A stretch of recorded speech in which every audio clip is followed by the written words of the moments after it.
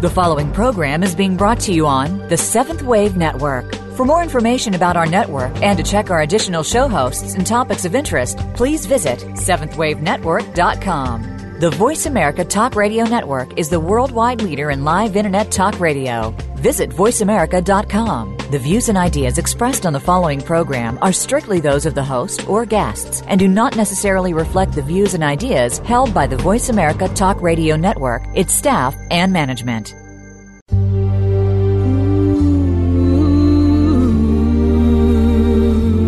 Welcome to Conscious Evolution Radio with your host, Ann Gelsheimer. We are entering higher levels of consciousness with both old and new spiritual technologies to help us be the people we've always dreamed of being.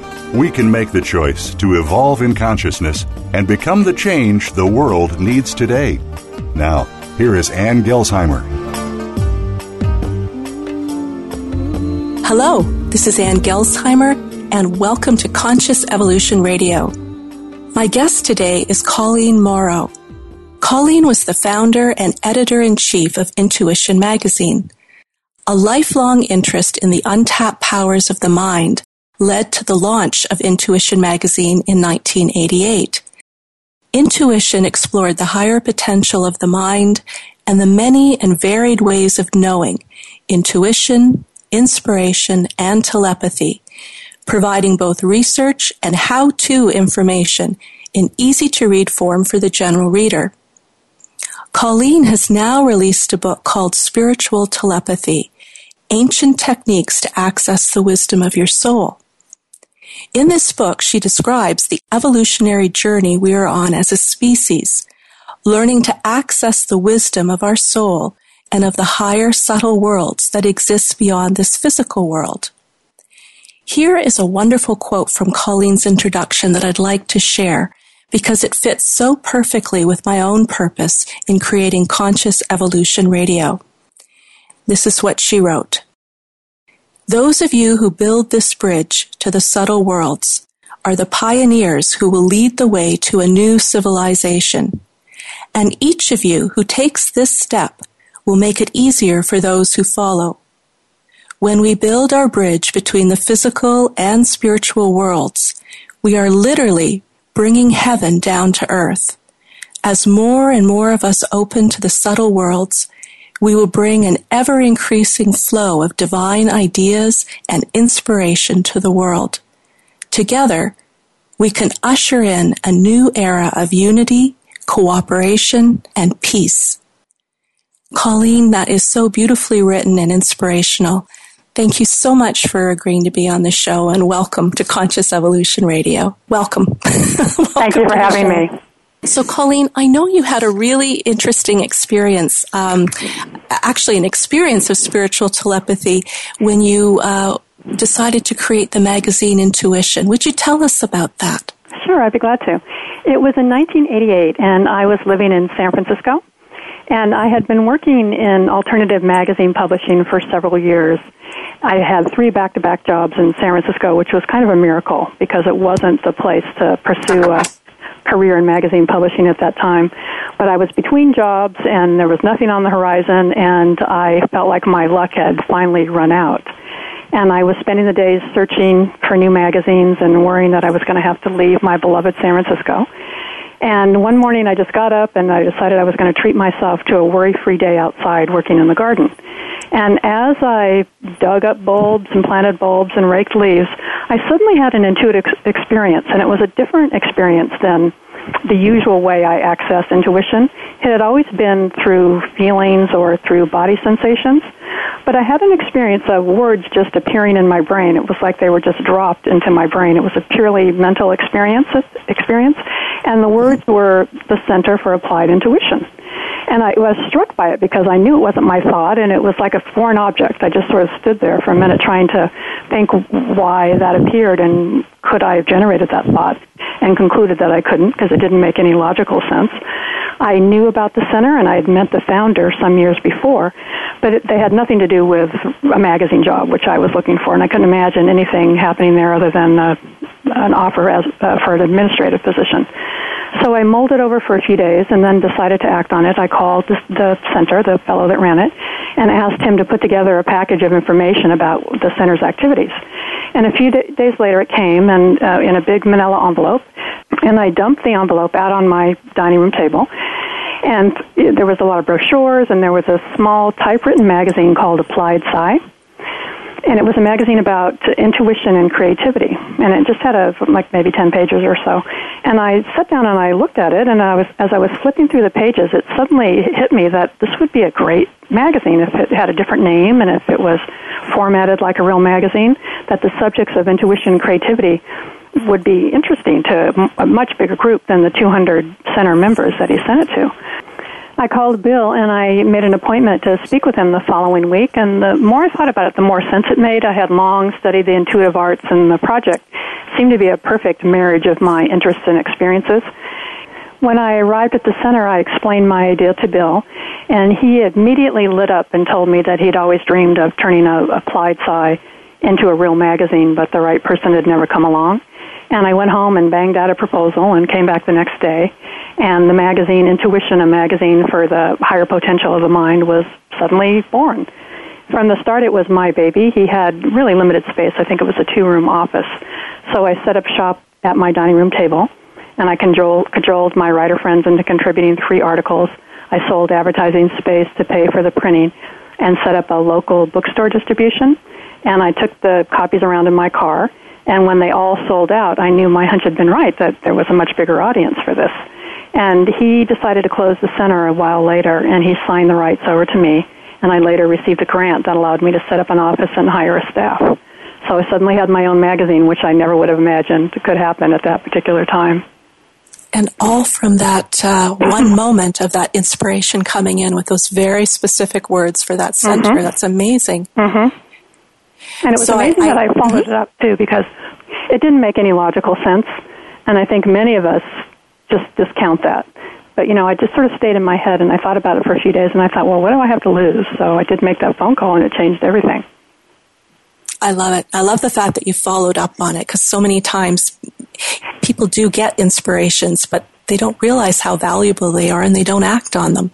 Right. So tell us now, you've written this book, Spiritual Telepathy. Tell us, what is spiritual telepathy? We've had an example, but what is it? Yep. It's communication from the subtle worlds, from our own souls, or from higher beings. And it's called telepathy because the communication is always telepathic. We don't audibly hear the information. The information is just dropped into our brains where it becomes part of our conscious awareness, which is exactly what I experienced. Beautiful. And so I know this is part of, I'm hearing stories from so many people that they're having these experiences entirely spontaneously. But in your book, you talk about how this has been part of the wisdom traditions for a long time. Would you care to say anything about that? Well, it's a training that has been with us from the beginning of time. And what I discovered is that it exists in all religions. It's a training and teaching that exists at the very heart of every spiritual tradition. And it's how we train our minds to quiet our minds and emotions, and suddenly, through that, we're able to make direct contact with the soul and the higher worlds. And I loved a term you used in the book. You called it the soul-aligned human being. Mm-hmm. Can you tell us about what that is? A soul-aligned human being is somebody who's done that, who's made that direct connection between the mind and the soul. And then you have a divine partner. And it's a wonderful experience. I've had little brief experiences of it, and it starts that way where we have brief contact. And then at some point at a higher level of our spiritual evolution, we have a direct contact that's with us at all times. And at some point, the soul actually merges with the personality and then uses the human body as its expression on earth. And we have Jesus as the perfect example of that. He talked about being in the world but not of it, and he was describing that experience exactly. That is amazing. That is so interesting, that idea of bringing in that larger, higher part of ourselves, which my understanding is that's the eternal part of ourselves. It's always is, no matter where we are in any physical experience. Mm-hmm. I was always very touched and envious by, whenever I read stories about people who could communicate with the higher worlds, And we have the stories of our saints, but we know that they lived in monasteries and devoted their entire lives to spiritual practice. But it also seems to happen to ordinary people like Joan of Arc, who talked to saints and angels, and Eileen Caddy, who received the guidance that led to the founding of the Findhorn community, and the botanist George Washington Carver, who walked in the woods each morning to talk to God. And apparently God was talking back. He called it the divine radio. And those stories always stirred a very deep longing in me, and I've always wondered if it was just for special people that were more evolved than I was, who could have these experiences. And having studied this, it's really clear now that it's something that we can cultivate, that it is in fact our evolutionary destiny, that many spiritual leaders and philosophers are telling us that we're poised on the brink of an evolutionary leap, and it's one as profound as our emergence from animal to human. When we make that contact with the soul, we take our first steps out of the human world and into the superhuman worlds. And the subtle worlds then become part of our human world, and we've moved up a notch on the evolutionary ladder. So, this is extremely important for us to be doing right now. What is the science behind this? Because I know you've done the research and you've looked at what the scientists are saying. What have you found? Well, it's interesting because I read a lot of books by the founders, the original researchers in quantum science. And if you didn't know you're reading a scientist, it sounds they're describing this experience in exactly the same way that the wisdom teachings describe it. They describe consciousness as a mind-like field of energy, and as you go higher, there's a more subtle and more refined level of information that you can touch into. And there are two, or at least two, well, there's actually more than two, but at least two researchers that are still exploring this, and that's Rupert Sheldrake and Dean Radin. And Dean Radin has just written a book about Patanjali, who was said to be the first person to write down and put into book form what had been taught in the mystery schools, ancient mystery schools, on mind training. He called it Raja Yoga, which is the yoga of the mind. Right, I'm familiar with him. I was reading him in theology school because we were looking at comparative spirituality and mysticism. So what does he contribute? What I know he contributes so much, but what in particular helps us understand how to connect to these higher worlds? Well, he wrote the Yoga Sutras, and that consists of 4 books, and it's basically mind training, starting with quieting the mind and how we contact the soul and what happens after that universal state of consciousness. So it's really a kind of a step-by-step training. And I'm involved in an esoteric school, the Arcane School, that's administered by Lucis Trust, and they take you through that same process. It's a very slow process of training the mind and quieting the mind. So it's very similar to what Patanjali taught us all those years ago. Now, I was intrigued because I read that you said it was really important to prepare our physical, emotional, and spiritual bodies for the influx of higher energies. And I'm wondering if, just before break, if you could explain why that is so important. Well, they talk about this a lot in esoteric schools. It's called the path of probation. And all spiritual traditions have what they call refinement practices. And the idea is that we have to upgrade our physical, mental, and emotional bodies to be able to access higher levels of wisdom, that we need to purify the physical body, and we need to quiet the emotions and the mind. That if we don't, if there's any kind of emotional or mental static, the information doesn't come through. The information has to come from the soul and reach the brain. But if we're upset about something, if we haven't learned to quiet our mind, the information isn't going to get through. And if our bodies are still very out of balance from our diet and overwork and so on, then it can actually be physically harmful. When I first started experimenting with these practices, I had just come off years of deadlines with the magazines, and I realized that I was way too depleted to put any more stress on my body. So that's really important, that it does stress your body if the body's not balanced. And is there a particular aspect of the body, like the nervous system, that's stressed, or is it the whole system? The whole system. Because you're really bringing in a higher, finer vibration. And if you don't upgrade the physical body so it more easily matches that vibration, then it can cause physical illness. I was getting really bad headaches when I first started playing around with it, and that's why I decided I just wasn't ready to do this. and I had a lot of food allergies and weird things happening, so I just backed off and worked on getting my body into better shape before I really started again, and that's what I'd recommend.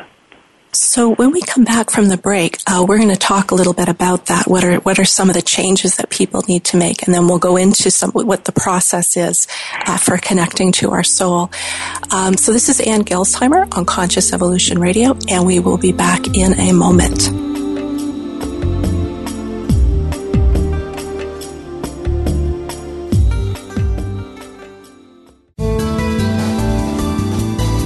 This is the Voice America 7th Wave Channel.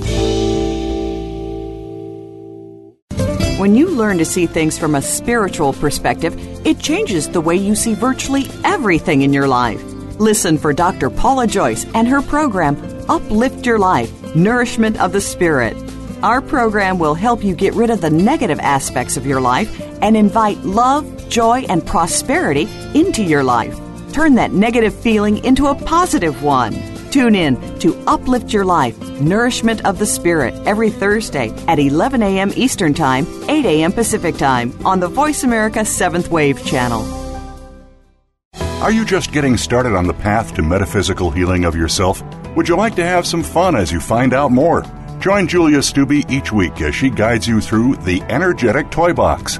This show will gift you the basic foundation and tools as you discover your spiritual path on a deeper level, encouraging the exploration of many facets and concepts such as chakras, healing, meditation, crystals, and more, so that you can use these in your daily life. The Energetic Toy Box is here for you every Tuesday at 5 p.m. Eastern Time, 2 p.m. Pacific on 7th Wave. What is spiritual spelunking? It's basically an exploration of the truth, our own unique truth. Every single person in the world has a reason to be here. Although we are told many things, it's ultimately up to us to figure it all out. The search continues throughout our entire lives. Join host Giles Asselin as he serves as both guide and companion on this journey. Nurturing the spiritual spelunker in all of us can be heard every Thursday at 3 p.m. Eastern Time and 12 noon Pacific Time on the Voice America 7th Wave Channel. Invite meaning and inspiration to your life. This is the Voice America 7th Wave Channel.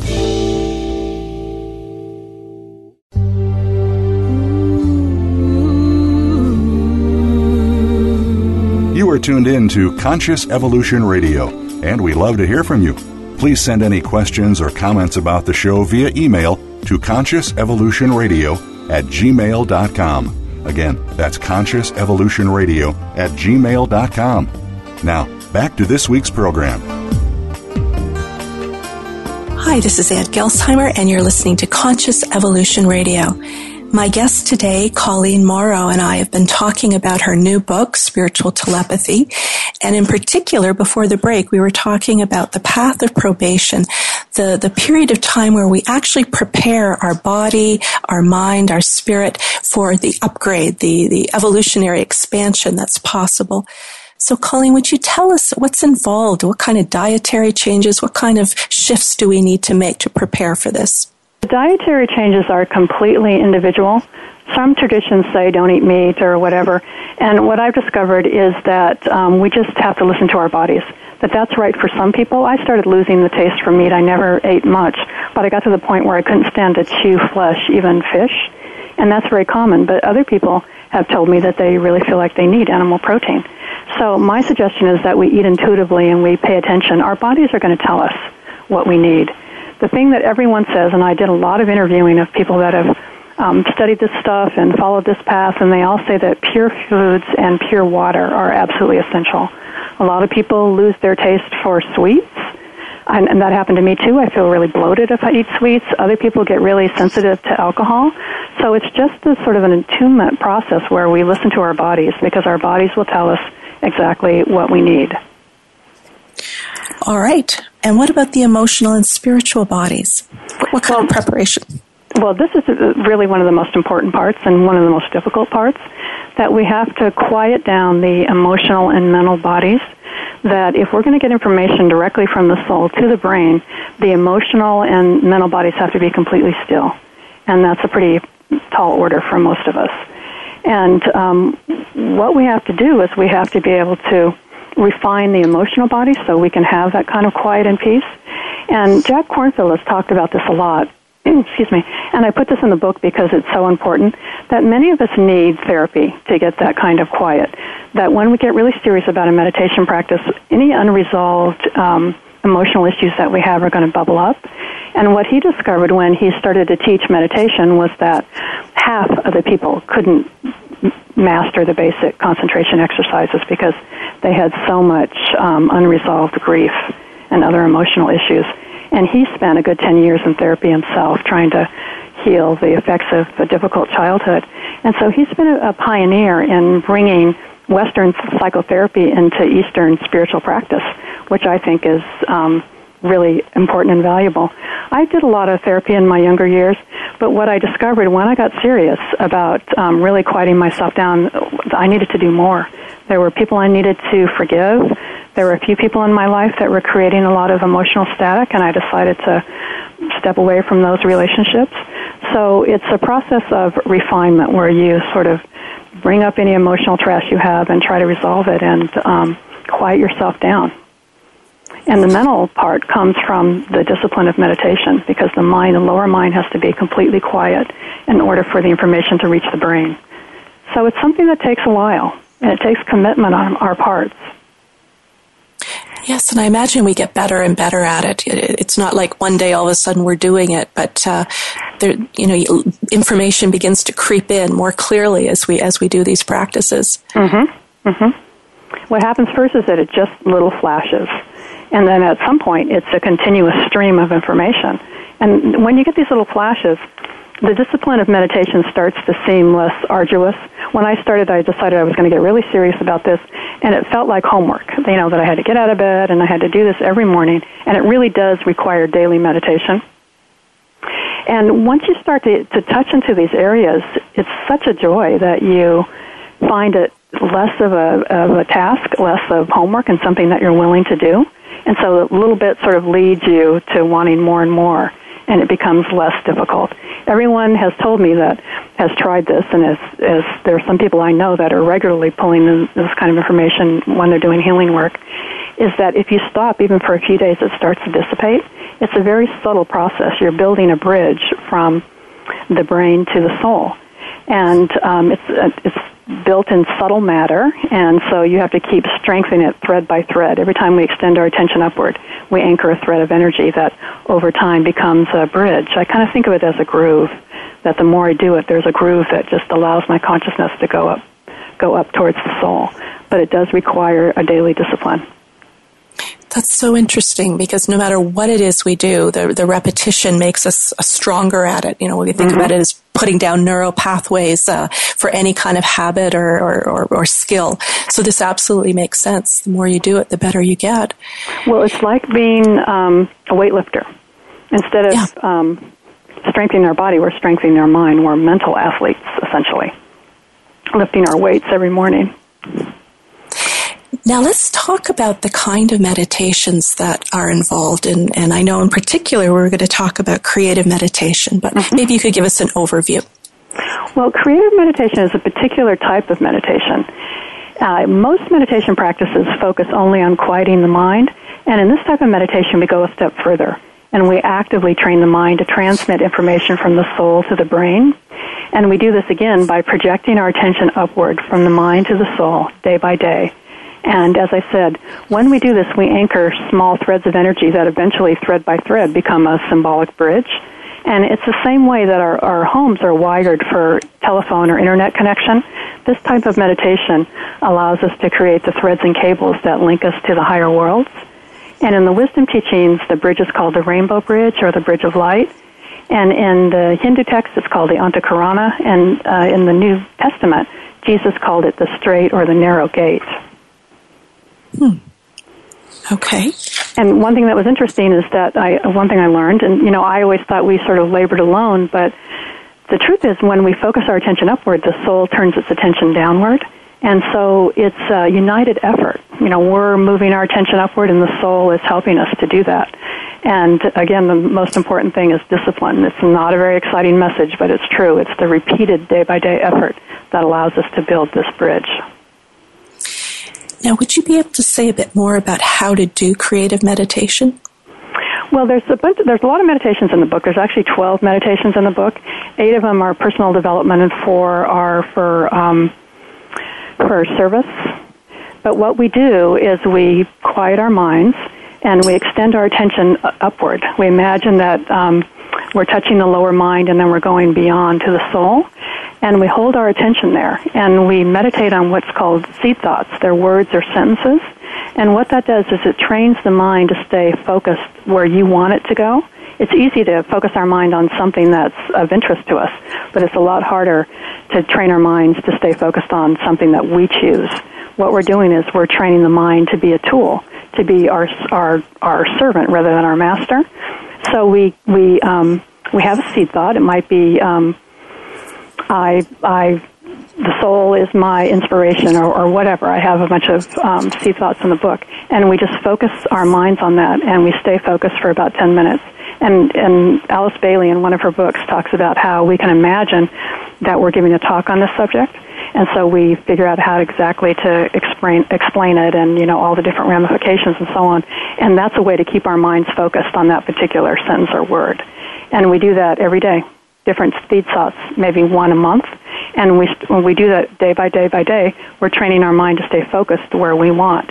And if we can train our minds to stay focused on a mundane sentence or word, it makes it easier for us to be able to use the mind as a tool when it starts to extend into the subtle worlds. Interesting. And is there a felt experience when you are actually connecting with the soul? You do. You feel like you have this experience of joy and your heart starts to open.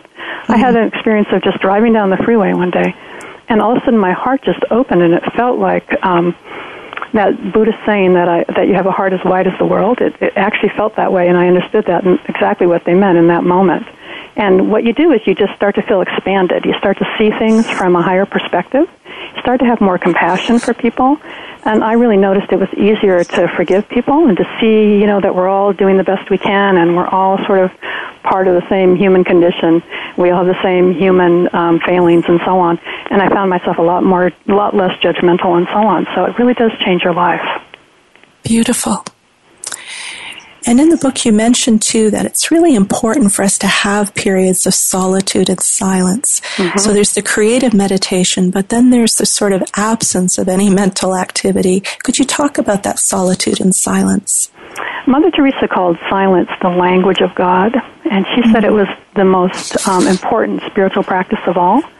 That these bits of information that we get are very subtle, and we have to be quiet ourselves down, which is really hard now when we have cell phones and constantly getting text messages and so on. So I really encourage people to try to build that into their day-to-day experience, and I know it's not always easy, especially when you have children, but if you can just take a solitary walk, leave your cell phone behind, or just work in your garden or sit on your back porch, it really does help us to be quiet, and that allows us to be attuned to the subtle worlds, and the information can get to us. It's very good. Actually, I practice psychology, and it's also a very good technique just on a psychological level to practice that silence. It's almost like releasing the pressure in a pressure cooker. Mm-hmm. 15, 20 minutes a day of just sitting in silence, looking at your garden is just so healing for people. Mm-hmm. So let's talk about the 3 types of telepathy that you mentioned. Okay. Now, this is very interesting. It's interesting in the way that it relates to the chakra system, something I didn't know and something I discovered studying this. And it also relates to the evolutionary journey, that there's 3 types of perception. There's instinctual, which then evolves into rational, which then that evolves into a pure intuitive perception. And you can see sort of the evolutionary step. And so the 3 types of telepathy are instinctive, mental, and spiritual. And instinctive is our gut feelings, mental is mind to mind, and spiritual is what we've been talking about, that connection to our soul and to higher levels. And once we train ourselves to be able to perceive at that level, we become intermediaries between the physical and spiritual worlds, and we can also be given work to do. Information can be dropped into our brains for a particular service or project, and we really can bring in new information in the same way that Einstein and other inventors and scientists did. We can really bring new solutions to the world that way. We become receiving stations. And could you say a bit more about how the telepathic perception relates to the chakra system? Well, that's interesting. The instinctive telepathy is related to the solar plexus, and that's the psychic center, and it's related to the emotional body, and that's clairvoyance. And a lot of what is called telepathy in scientific research, I think, really is clairvoyance. It's that psychic perception. So that is related to the solar plexus, and then the mind-to-mind telepathy is related to the throat chakra, and spiritual telepathy is related to the head centers. Okay, so just the brow and the crown, or beyond that? Yeah, the brow and the crown. Okay. So it's really that alignment between the brain, the mind, and the soul that allows us to bring in the information. And as part of the process of connecting with the soul, is there work specifically with the chakra system to do clearing or balancing? No, there's not. In fact, I read many books that say don't do that, that it's something that opens automatically through the evolutionary process, and as we become more spiritually oriented, the energy just starts to rise up from the solar plexus to the heart and so on. That it's not something that we should force.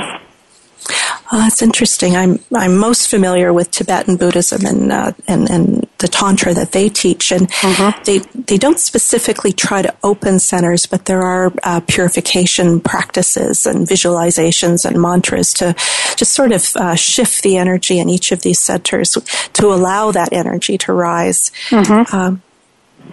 That's considered somewhat advanced, and there's just a lot of admonitions about this that it can be dangerous for people that aren't ready for it. You know, that's true, because they do a lot of preparatory practice before you actually even get into those higher tantric meditations. A lot of that, which gets back to that path of probation that we were talking about earlier. A lot of people say that you shouldn't do it unless you have, if you're going to go down that path, you should wait until you have a teacher that can work with you individually, that knows kind of your state of evolution, and that can help you, because it can be dangerous if you're not ready for it. Right. That's very true. So this isn't just for our own benefit, though. I really got the feeling from looking at your book that this helps us evolve as individuals, but it's really about helping us enter the world and be of service. Would you talk about that? Well, this is what happens, and so many people have talked about this. When we contact the soul, everything changes. We suddenly realize that we're part of the soul of humanity, and we lose that sense of separateness. And our orientation changes from me to we, and we suddenly want to be of service. Our personal ambition really shifts to working for the greater good, and that this is part of our spiritual development, is to extend this attention outward. And it's said that this is the true meaning of the Christian cross, and I found this very interesting, that we pull information, the vertical beam represents the information that we pull in through the higher worlds, and the horizontal beam represents giving that information and energy out in service, that we're not to be hermits living in monasteries, that we need to share the gifts that we get with the world. And we do have the motivation to be of service when we start to touch into the soul levels. And in the book, I talk a lot about this, and I talk about, I interviewed a lot of people who've had this experience. And Colleen Mauro is one person who's written a couple of really wonderful books on this topic. And she talks about what she calls the sweet spot, that it's matching our skills and passions with the needs of the world. And when we bring these three things together, our skills and gifts, our own particular passion, and the needs of the world, we find the sweet spot, the area where we can make our greatest contribution. Perfect. That is so beautiful. So we're going to take a quick break right now, and when we come back, we'll take a little bit more of a look on getting in touch with that. How do we know that? So this is Ann Gelsheimer on Conscious Evolution Radio, and we will be right back.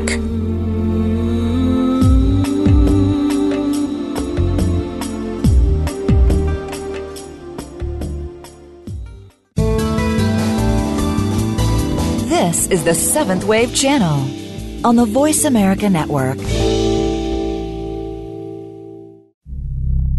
Could you be the next legendary leader? That question hinges on your courage and willingness to change.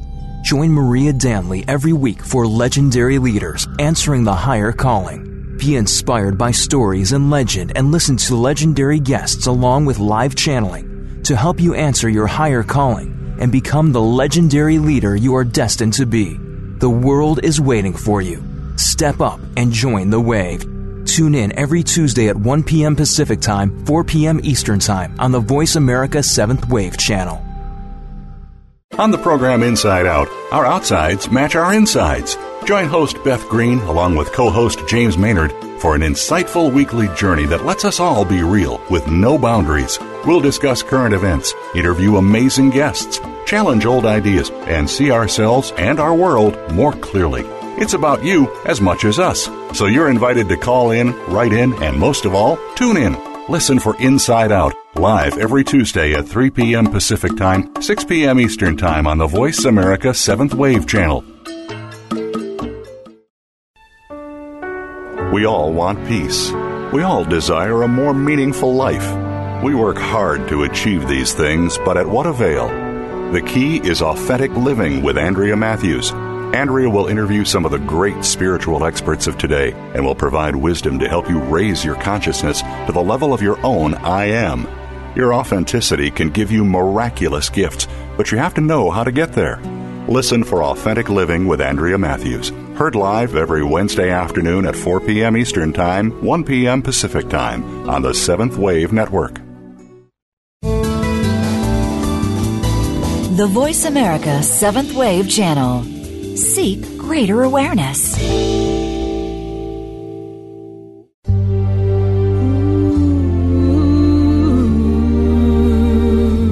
You are tuned in to Conscious Evolution Radio, and we love to hear from you. Please send any questions or comments about the show via email to consciousevolutionradio@gmail.com. Again, that's consciousevolutionradio@gmail.com. Now, back to this week's program. Hi, this is Ann Gelsheimer, and you're listening to Conscious Evolution Radio. My guest, Colleen Mauro, who is the author of Spiritual Telepathy, and I were just talking about connecting with our soul purpose, or our life purpose. So, Colleen, could you tell us a little bit more about how, when we connect with the soul, we're able to get clearer on what we have to offer in terms of service? Well, the soul knows our higher purpose. It holds the wisdom of all of our many lifetimes of incarnation, and it has the blueprint of our lives. And once we make that connection, we start to get more clear about exactly what we can offer, what our particular service is. And I have many stories in the book about how this happened to people. Would you like to hear some of them? I would love to hear. Tell us. Okay. One was a friend of mine here, and she was a college professor, and she developed life-threatening complications after she had gallstone surgeries. And she was in and out of the hospital for 4 months. She needed tube feeding. She wasn't sure if she was going to pull through. The doctors just didn't know if she was going to make it. The only thing she could do was to lay in bed and watch the sun move across the floorboards and listen to the birds outside. And she had been a teacher, and she and her husband had built a very comfortable life together. But she knew that she might not be able to return to that life. If she lived, she would need feeding tubes for the rest of her life. So she disciplined herself not to think about the past or the future, but just to focus on the present moment. And as she began to get better, her thoughts about what she wanted to do in the future changed. She just assumed that she'd go back to being a college professor. But it was in that period of silence where she learned to just be and just be in the present moment that she started to be more attuned to the guidance of her soul. And when she recovered, she decided that she wanted to do something very different, that she had become a minister in Carroll Parish's esoteric school, and she decided that she would launch the first interfaith church in Minneapolis. And she was very fearful about taking on a minister's role and wondering if it was going to jeopardize her marriage because her husband wasn't interested in alternative spirituality. But she felt like there was a little hand on her back just moving her forward. and that she felt if she didn't do what her soul was calling to her to do, that her life would no longer be authentic. And it turned out to be a wonderful experience for her. It was the most rewarding thing she'd ever done, and she felt that she was, in her own small way, contributing to the evolution of humanity in doing that. And many people have had this experience. Colleen Mauro, who I mentioned before, was at Findhorn in the 70s, and she was meditating in the sanctuary on Christmas Eve and wondering, sort of lamenting about her love life and wondering why she kept attracting relationships that didn't work out. And she said she had an experience where suddenly her soul whispered to her that she wasn't here to find the perfect relationship, that she was here to open to humanity and to serve humanity in some way, and it completely changed her life. And as it turns out, she met and married the most wonderful person and has been with them for 30 years, and they do a lot of teaching on the ageless wisdom. But it's listening to that subtle information from the soul that really has made the difference. And I think it's our passions, too. The things that we care most about are whispers from our souls that can guide us to a particular career or service. I was a kid who loved books and magazines, and when I was 8 or 9, I read a novel about a girl my age who had her own column in a daily newspaper. And I'll never forget the drawing on the cover of this book. It showed a young girl with a green visor hunched over a typewriter like a hard-bitten reporter. And as soon as I saw that book, something clicked, and I just read it over and over, and I stared at the cover, and I knew somehow that I just wanted to be that girl. And a few years later, I started a newsletter for my classmates, my 6th grade classmates, and I've been involved with publishing ever since. So somehow I knew. And my partner had an astrology reading 40-some years ago and was just mesmerized by it. And he started to study the subject and developed a very passionate interest in both the history and astronomical facts related to the subjects. And he noticed that scholars who translated the ancient astronomical and astrological texts that were dug up from modern-day Iraq, which was Babylon, realized that the zodiac was actually based on the stars rather than the seasons as it's practiced here in the West. And so that's been a passion of his and a life's work of his to try to bring back the original practice of astrology in the West. Fascinating and so unique, and yet such a contribution. Mm-hmm. Another person was involved with the Los Angeles Opera when her father sold a business, and they had a $5 million windfall, and she decided to set up a foundation to fund projects that really demonstrated the oneness principle. And she was driving by her house in upstate New York, and suddenly, every time she saw a for sale sign, a real estate for sale sign, something happened. She just got a jolt of energy. And she just had this feeling that she was supposed to do something.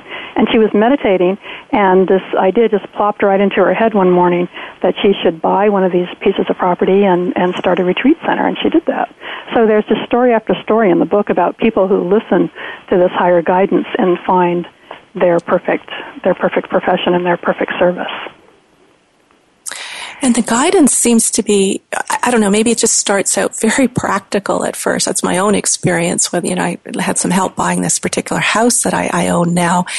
In terms of timing, when I first looked at it on the internet, it was, no, it's too expensive. I heard so clearly, no. And then all of a sudden, about 2-3 weeks later, I was contacted. The price had dropped $30,000 to $40,000. It was the perfect time for me to step in. But when I look at stories like that, I always feel like there's a way in which the soul engages us. There is that higher wisdom. And then once we're in the door, then we can continue to develop in terms of our service and our, there's more things that we have to offer. Mm-hmm. What Colleen Mauro said about the sweet spot is so important. It's matching our passions and interests with the needs of the world. And when we do that, when we match our gifts and skills, our passion, and the needs of the world, we do hit that sweet spot. We find the perfect place where we can make our contribution. That is sort of the ideal or the goal that we're headed towards. And then there's a trust building process, where we start to trust the information that's coming in and have it validated. So how has you've been studying this for a long time on a day-to-day basis now? How do you live this? What does it look like for you? Well, I'm in the stage where many people are, maybe most people are, just disciplining myself and just doing this day after day after day. And I have a much deeper sense of the contribution I can make. And what I discovered when you touch into these higher levels, it's a pleasure and a joy that really the outer world really can't come close to. And so we start to withdraw from our pleasure of, say, a promotion or a raise or whatever is wonderful, but we start to sort of see that our value and our pleasure really isn't in the outer world, it's in the inner world, because nothing really can compare with that. And so we create a kind of a balance. You know, I found myself not so ambitious the way I used to be, and I find myself just sort of in a higher kind of flow. In the past, everything I've accomplished has come through pure strength of will. If I wanted to start something or I wanted to make something happen, I would sort of go about it like a military campaign and do a reality creation and, you know, focus on it every day and just stay focused until I made it happen. And I had an experience right when I was finishing the book where a new opportunity just dropped into my lap, and it was really kind of amazing to me because I didn't do anything to go after it, which was a first. And it was something that was so perfect I couldn't have imagined it, and it came at just the perfect time. If it had come 6 months earlier, I'd had to turn it down because I wasn't finished. So it came at just the right time when I needed to start making money again and started to do things. And so I realized that when you're more attuned to the soul and attuned to your higher purpose, that things just start to come to you. You don't really have to go into battle and, you know, do that military campaign to try to sort of make things happen through strength of will, which is always the way I operated. It's interesting because you need that strength of will as you say, at some point, but then moving into the flow is just so much nicer it's an easier way to live your life. It sure is. So for our listeners now who might be very interested in starting out on this path, what would you recommend to get started? Where would they go? Obviously to your book, but right. What would the first steps be? Well, the good way to start would be to look at the books and look at the meditations. I have meditations to try to quiet the emotional body. Those are heart-oriented meditations. And then I have the basic Raja Yoga meditation. And then in the next chapter, I have more advanced soul alignment meditations. But it's meditation, meditation, meditation. It really doesn't happen without that. And are you aware of any groups that might be there to kind of support people along the way or you know, give them some advice if they're running into difficulties? Well, there are esoteric schools. There are a lot of esoteric schools, and I mentioned that I'm involved with the Arcane School. That's a pretty lengthy process. I think it's 10 to 14 years. It's a real commitment, and not everybody has the time for that, and I certainly wouldn't have had the time at an earlier stage. But there's a lot of esoteric groups. I think you can just find things. I have some resources in the back of the book, but there's many others. You can look locally to see what's happening in your particular area. Okay, no, that sounds very good. And we were going to jump back, but I think there's still a little bit of time to talk about a little bit about the way telepathy has appeared in the different cultures. I think that's very interesting. What did you notice in your research there? Well, I did a lot of research on this, and it was fascinating. It was kind of like being a detective, because what I decided early on when I started to write this book was that I wanted to show people that this teaching exists at the heart of all religions, because it makes it more credible to people. I mean, this is esoteric information, and you can think that it might be true and it might not be true. But what made it more interesting and credible to me as a researcher was to see that it just appears over and over in its exact teaching in many different cultures. And for example, in instinctive telepathy, the same teaching is everywhere. It's in the kahunas. They talk about how, and remember that instinctive telepathy utilizes the solar plexus, and right. The kahunas think of it as a line of energy or telepathic lines that go from one solar plexus to another, and that this is how telepathic information is sent back and forth. And so, again, it's the solar plexus area. The African Bushmen believe that everyone has a silver stream of energy from one belly button to another, and that they use these horizontal lines, like telephone wires, to send messages. The Australian Aboriginals believe it's the miwi, which makes it possible for them to see or hear at a distance. And miwi is a word that translates as soul or instinct, and they said it's located in the pit of our stomachs. The Japanese use the word haraji, or belly talk, to size up a potential partner or business proposal. And that word derives from hara, which is translated as belly or guts, and ji, which is translated as the art of. So they talk about the art of the belly, and that's how they make important business decisions. And in our culture, we use the term gut feelings. And so you can see that it's basically the same teaching in all these different cultures, that they're talking about the same area. That's how information is translated from one to the other. And then in mental telepathy, or thought transference, is mind-to-mind telepathy. And again, that utilizes the throat center and the lower levels of the mental plane. And a lot of as I said before, a lot of what we call mental telepathy is actually instinctive telepathy or clairvoyance. And there's some good examples in the book about what they call true mental telepathy. And that includes the work of Helena Blavatsky and Alice Bailey. And these were women who introduced a modern interpretation of the ageless wisdom teachings to our generation. Mm-hmm. And they were said to have been scribes, basically, for masters that lived in Tibet. And they did a process of just mental attunement. And Alice Bailey's story is very interesting. She said that a Tibetan man made an appearance in her life when she was 15, and he told her he'd have work for her to do later in the future. And 24 years later, when she was a mother of 3, she suddenly heard a voice within asking for her cooperation in the writing of a series of books.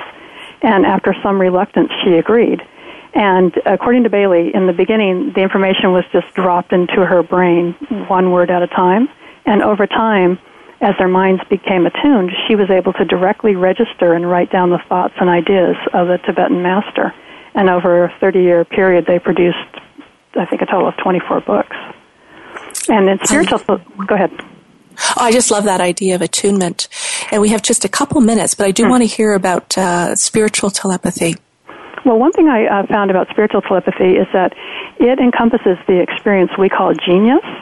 And I read a lot of biographies of composers and artists and writers, and they all talk about this in exactly the same way that the wisdom teachings talk about it, where they see the soul as a portal to this level of universal information. And when they touch the soul, information just pours into the brain, and that resulted in some of our greatest achievements in the arts and science and in business too. Beautiful.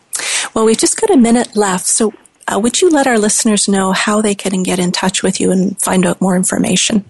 Sure. I just put up a website, and the address is spiritualtelepathy.net. Oh, that's easy. And we'll have a guest page with that written down in case people are listening and they don't have a pencil. So we will have a guest web page for Colleen, and you can take a look at it. Colleen, I want to thank you so much. Our listeners hopefully won't know, but we did have some technical difficulties, and you were so persistent and so courageous in going through it with me. So thank you so much. And I think the interview is very, very valuable, and people will benefit. So thank you so much. Thank you for having me. And to my listeners, thank you for listening. I hope you'll tune in again next week. This is Ann Gelsheimer on Conscious Evolution Radio. Good night.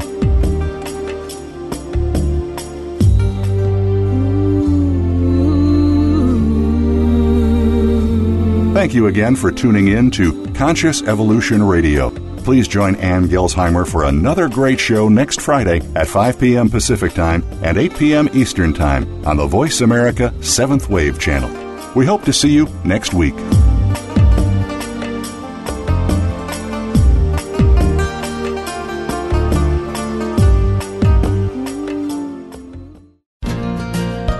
Thanks again for listening to the preceding program, brought to you on the 7th Wave Network.